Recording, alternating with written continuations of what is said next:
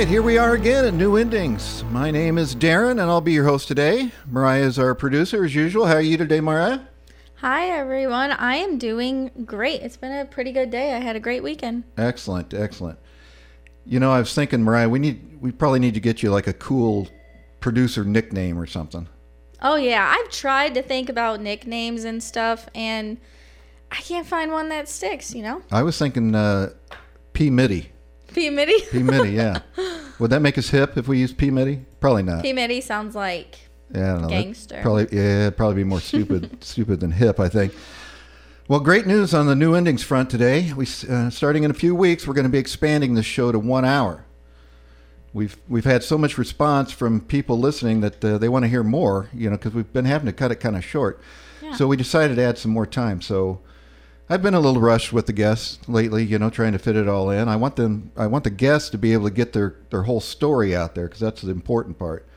And it'll give me some time to give my opinion on it, give a little recap on what was said. So I think it'll be a good thing, don't you? Yeah, I'm excited about it. You know, people have really great stories, so it's nice that they won't have to try to compact it really fast. Right, exactly. Well, there's just so much information.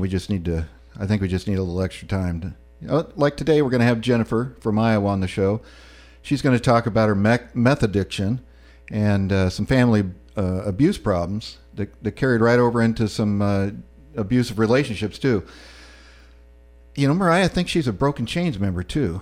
I think she's an associate member like me. That's awesome. Yeah. She doesn't write either.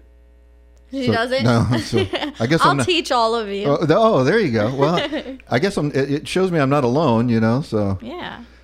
Speaking of which, my vest, you know, is at the tailor. You notice I'm not wearing it today. It's getting all the patches sewn on finally, and but they're a little backed up with all the high school Letterman jackets. Oh, yeah, that is right. Yeah, those high schoolers, you know, getting in the way of something really important, right? It'll probably be 3 months before I get mine back, but seems like I've already been talking about this for 3 months. People are probably getting tired of hearing about my vest. All right, well, P-Mitty, let's get Jennifer on here. All righty. Hello. Hello. Jennifer, there you are. How are you doing? Here. All right.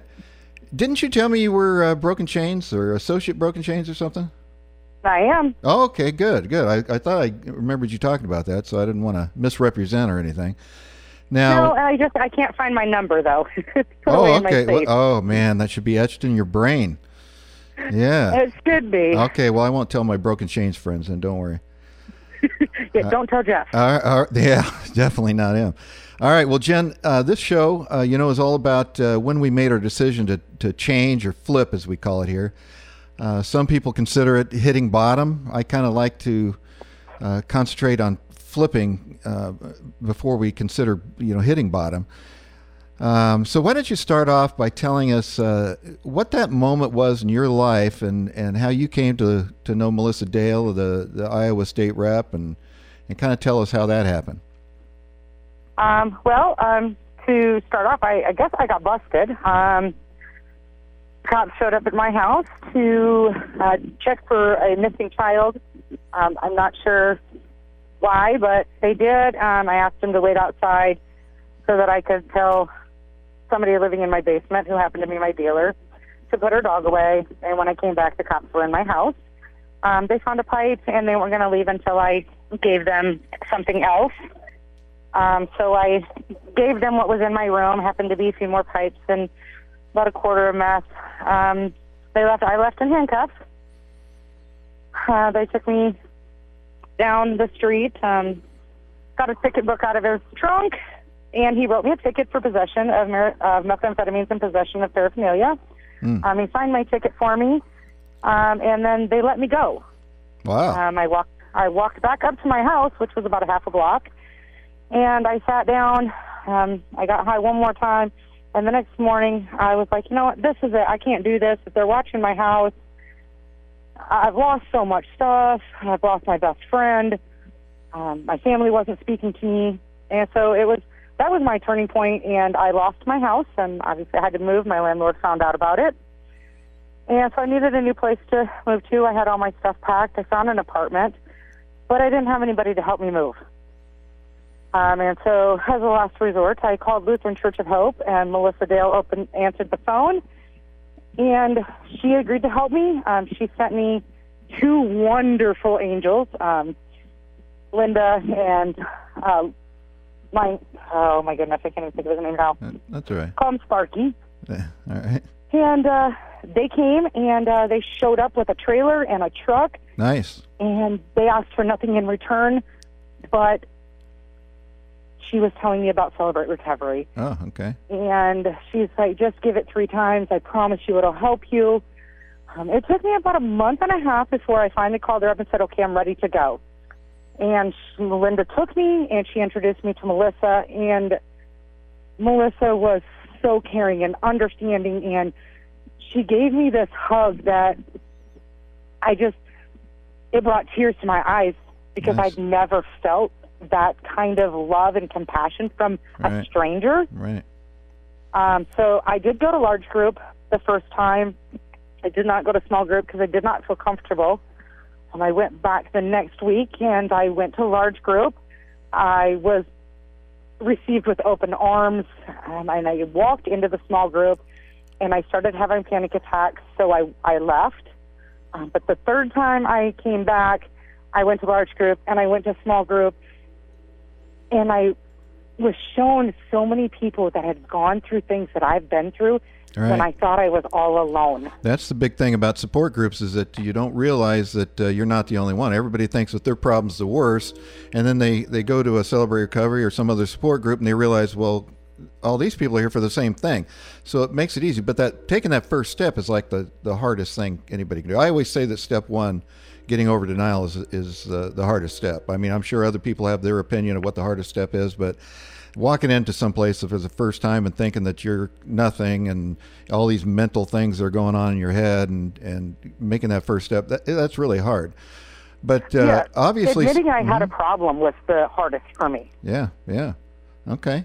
Well, I'll tell you what, obviously some things, if you had your dealer living in your basement, that's certainly an end to a story. So why don't we go back and kind of tell us what led up to all that? Go back and tell us a little bit about your childhood and what was going on there. How'd you grow up? What kind of household was it?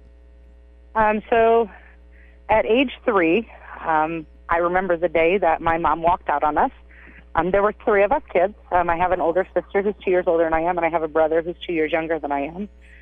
And my mom picked up my older sister from my grandma's house, but left me and my brother behind.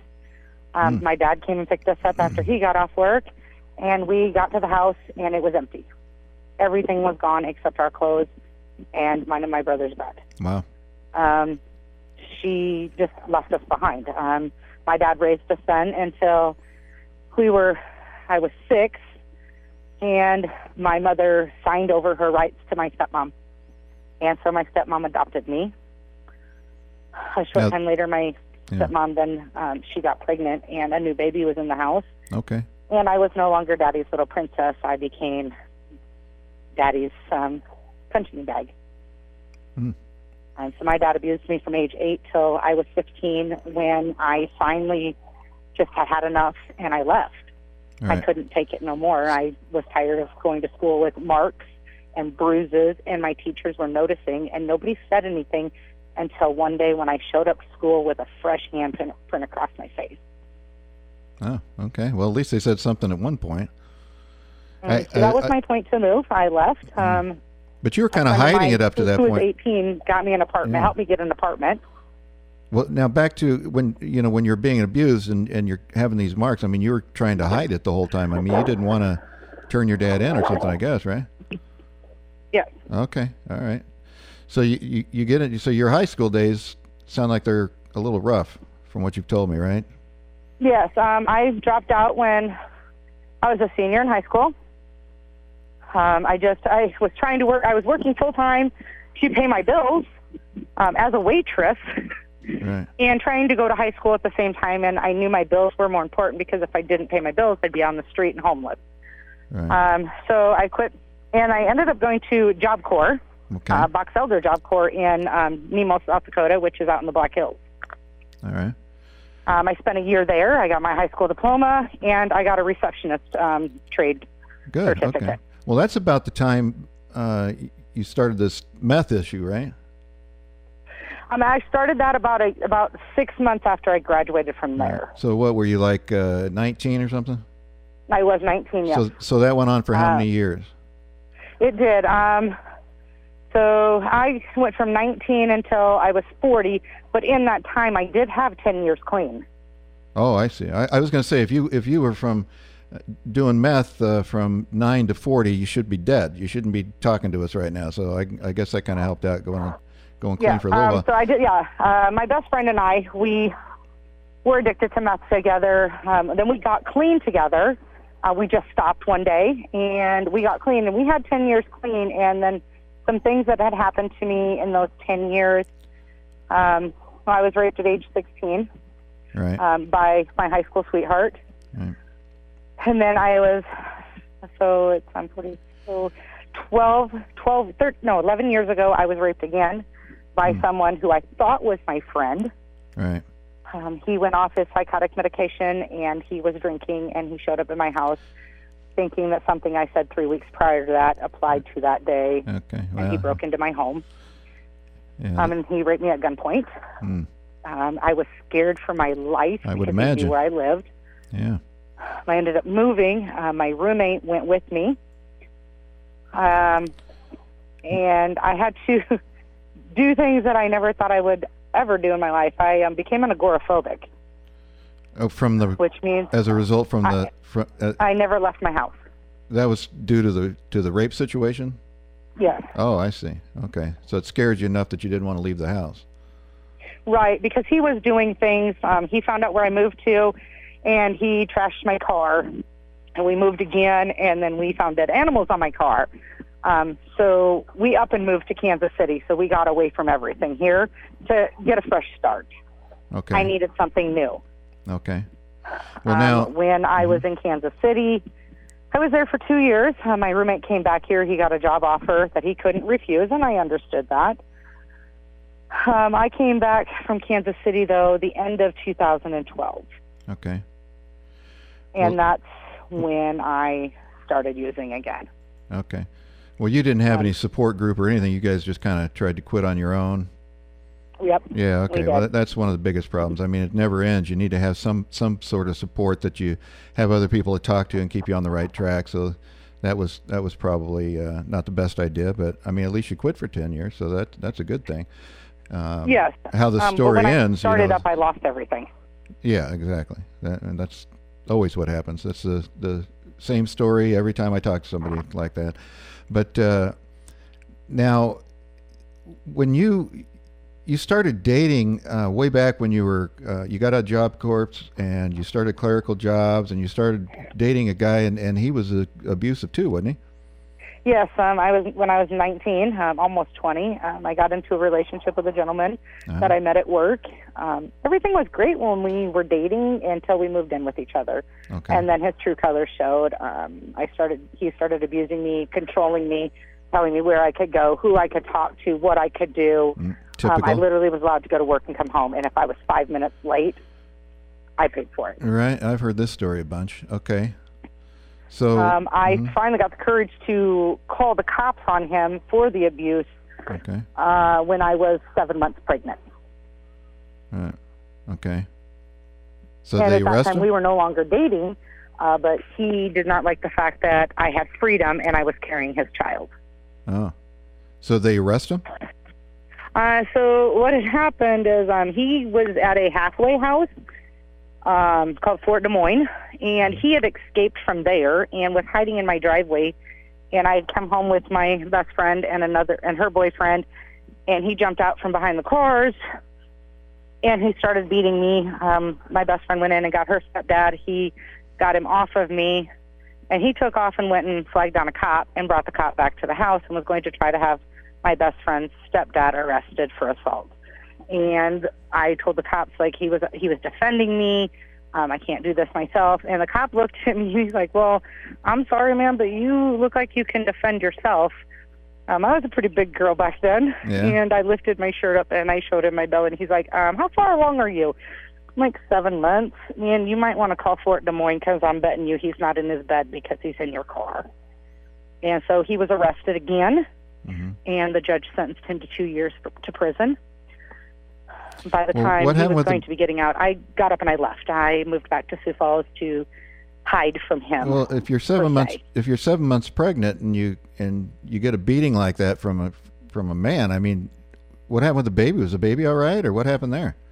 So he had actually punctured a hole in my water bag, but the doctors took very good care of me. They kept a very close eye on me, and I ended up delivering 3 weeks early. Oh, okay. Because I was losing so much water. But the baby turned out okay then? Everything was fine? Yeah, she was healthy. She was on the small side. She weighed 5 pounds, 8.8 ounces. Right. But as cute as could be. Okay, it could have been a lot worse then, for sure. It could have been, and I thank God for watching over me and protecting my baby. Well, I'll tell you what. You're as a child, you're abused by your father, so you took some beatings there. Then you get involved with this guy, and how long did that relationship go on? So I was with him so we broke up. I was 22, so about 3 years. So you're with him for 3 years. My question is always, well, why'd you stay if you're getting beat all the time? Because I thought it was normal, because that's the life I grew up with. I grew up being abused by a man, and I thought that was the way things were. Well, somebody beating you and mentally abusing you, what were your feelings at the time? You know, I mean, what were you thinking in your head about yourself? I was mad at God. Because I always thought God was supposed to protect you, and why was God allowing these things to happen to me and allow this abuse to happen if he loved me? And so I lost my relationship with God when I was probably 13, 14 years old. I no longer believed that God was protecting me, because why was he allowing my dad to abuse me? And then when I was 19, why did he allow this guy to abuse me? Ended up marrying a man who abused me. Mentally, I mean, you must have been thinking that if you think it's normal, then you must have been thinking, I'm no good, what were those kind of thoughts? My self-worth, my self-esteem, how I thought of myself was bad. I didn't believe that I was worth anything. I didn't believe that I deserved anything good. Right. I believed that these things were happening to me because something I did and I was being punished for it. Right. But I didn't know what that was. Right. Well, you were pretty confused for sure. So now this guy goes to prison, then he goes off to Texas, so he's kind of out of the picture, and so now you're a single mom again. You're working 3 jobs. Yep. And going to college full time. Right. What were you going to college for? Business administration with the emphasis of pre-law. There you go. Okay, good. So you're trying to get your act together. My goal was to go to law school. I see. Okay.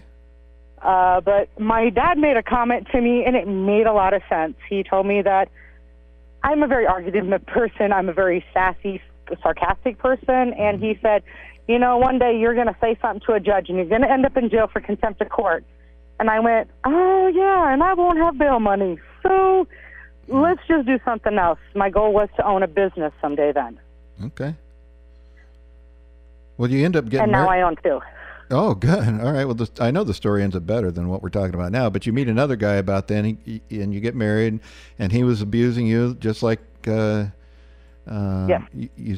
first one. But you said something that really caught my attention, and I've heard this from other abused ladies that have abusive husbands. And you just came to a point where you decided that you deserved better. And so you just came into your mind that I don't deserve this anymore, and I got to do something about it. And that's kind of when that whole thing went down, right? Yes. It was, and I can remember the day to a T. We were arguing. My son was crying. I had ended up having 2 children with this man. My son was crying. He was not feeling very well. And I was trying to make him a bottle, and he told me I was doing it wrong, and so on and so forth. And he said something to me that just went to the core. He said, someday I'm going to end up killing you. No. And I crouched down into the kitchen, put my hands over my head because I knew he was going to hit me. And before he hit me, I grabbed the first thing I could, and it was a cast iron skillet, and I ran it up in between his legs. He hit the floor, ouch. And I grabbed my kids and I ran. Ouch, ouch. Okay, well, that was a good move. So you got out. That was my breaking point. Okay, great. So, well, not great, but great that you got out of it. So you got out of that situation, and did you just move out, or what? You guys just... I This guy didn't come back went to to a get you friend's again, house. did he? This guy didn't come back to get you like the first one, right? No. Okay, good. I went back home 2 days later after things had calmed down, and I looked at him. I said, "You know how I said I do?" He's like, "Yeah." I said, "Well, I don't no more. Like, I want a divorce. I'm done. I'm over this. I can't do this no more. My life is so much more better if I live for me." All right. And I went to work, and when I came home, my kids were gone. Oh. So he He took had the taken kids? my children and went to his mother's house. And in the state of South Dakota, whoever possesses 50% or more of the children's items gets the kids in a temporary hearing for a divorce. So you fought for quite a few years to get your kids back, I guess, and that didn't even get worked out till they were like teenagers or something, right? Yep, until they were in high school. Yeah, so that was a long battle there. So that couldn't have worked well on your psyche, that's for sure. So No, and I worked and worked and worked to be able to pay for an attorney to fight for my kids. Right. That was my main goal. Right. But somewhere along the line, I ended up with a mixed up friends, and I started using again in 2013. Okay. So now you're using meth again, and the second rape had just come along, and you have this problem with going outside, so you're staying inside all the time, and this part was, I have not heard this before, but you let your meth dealer move into your basement. Yes, so I did. Now you had your meth dealer down in the basement. Access to me. Yeah. Well, I guess that's one way to take care of not going outside, right? Have your dealer move in with you.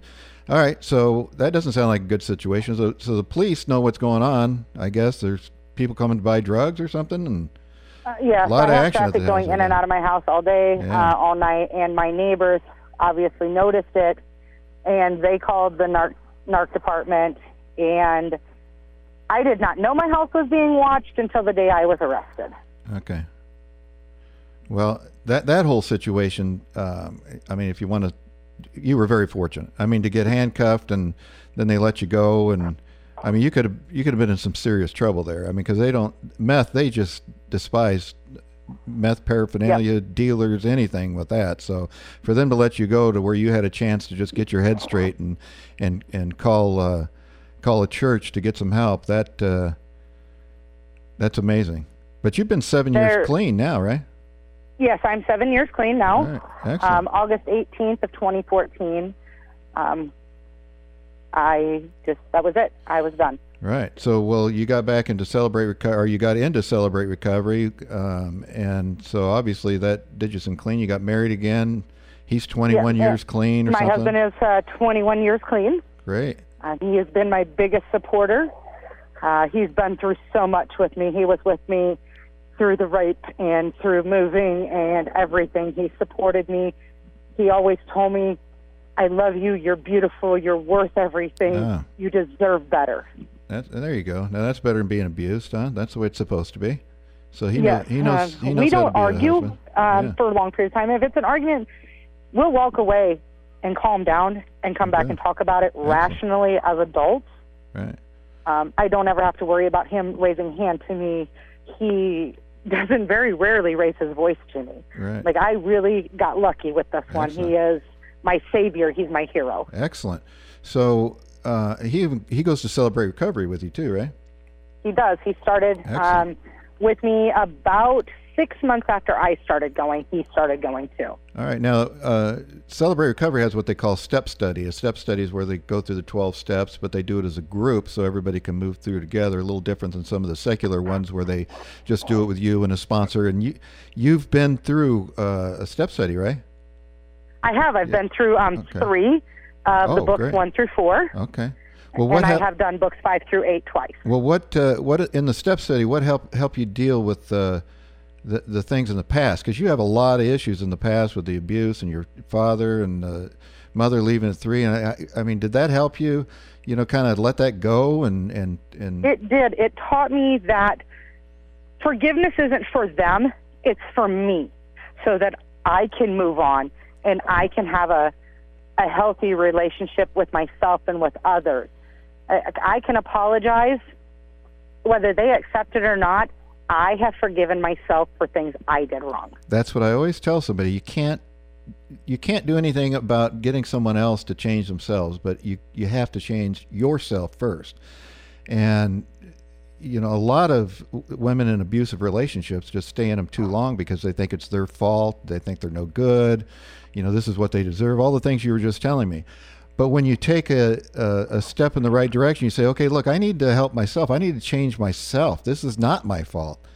I am not, I don't deserve this. I'm not a bad person. That's kind of what it did for you. So. Yep. And my sponsor, she, because she had told me that some people you just can't go face to face with, because it could be more detrimental to you. So she had me write a letter to my first abusive ex.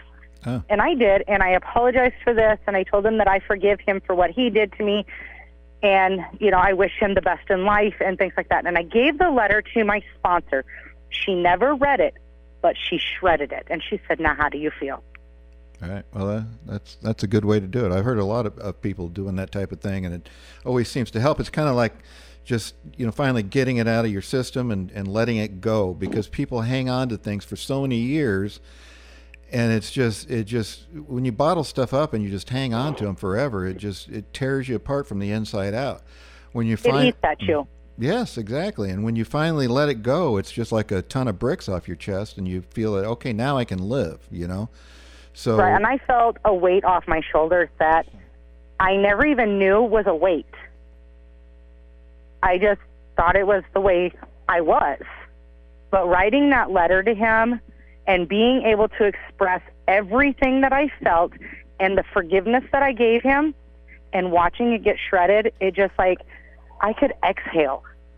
Right, exactly. Well, that's what it's all about. I appreciate you coming on the show and telling us your story. I know it's not easy to talk about and go back, but you're helping other people. That's one thing about recovery, is that when you get recovery, you go back and help the people that are still having issues. That's part of the whole deal.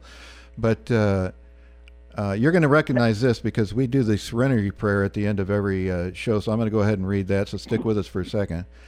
God, grant me the serenity to accept the things I cannot change, the courage to change the things I can, and the wisdom to know the difference.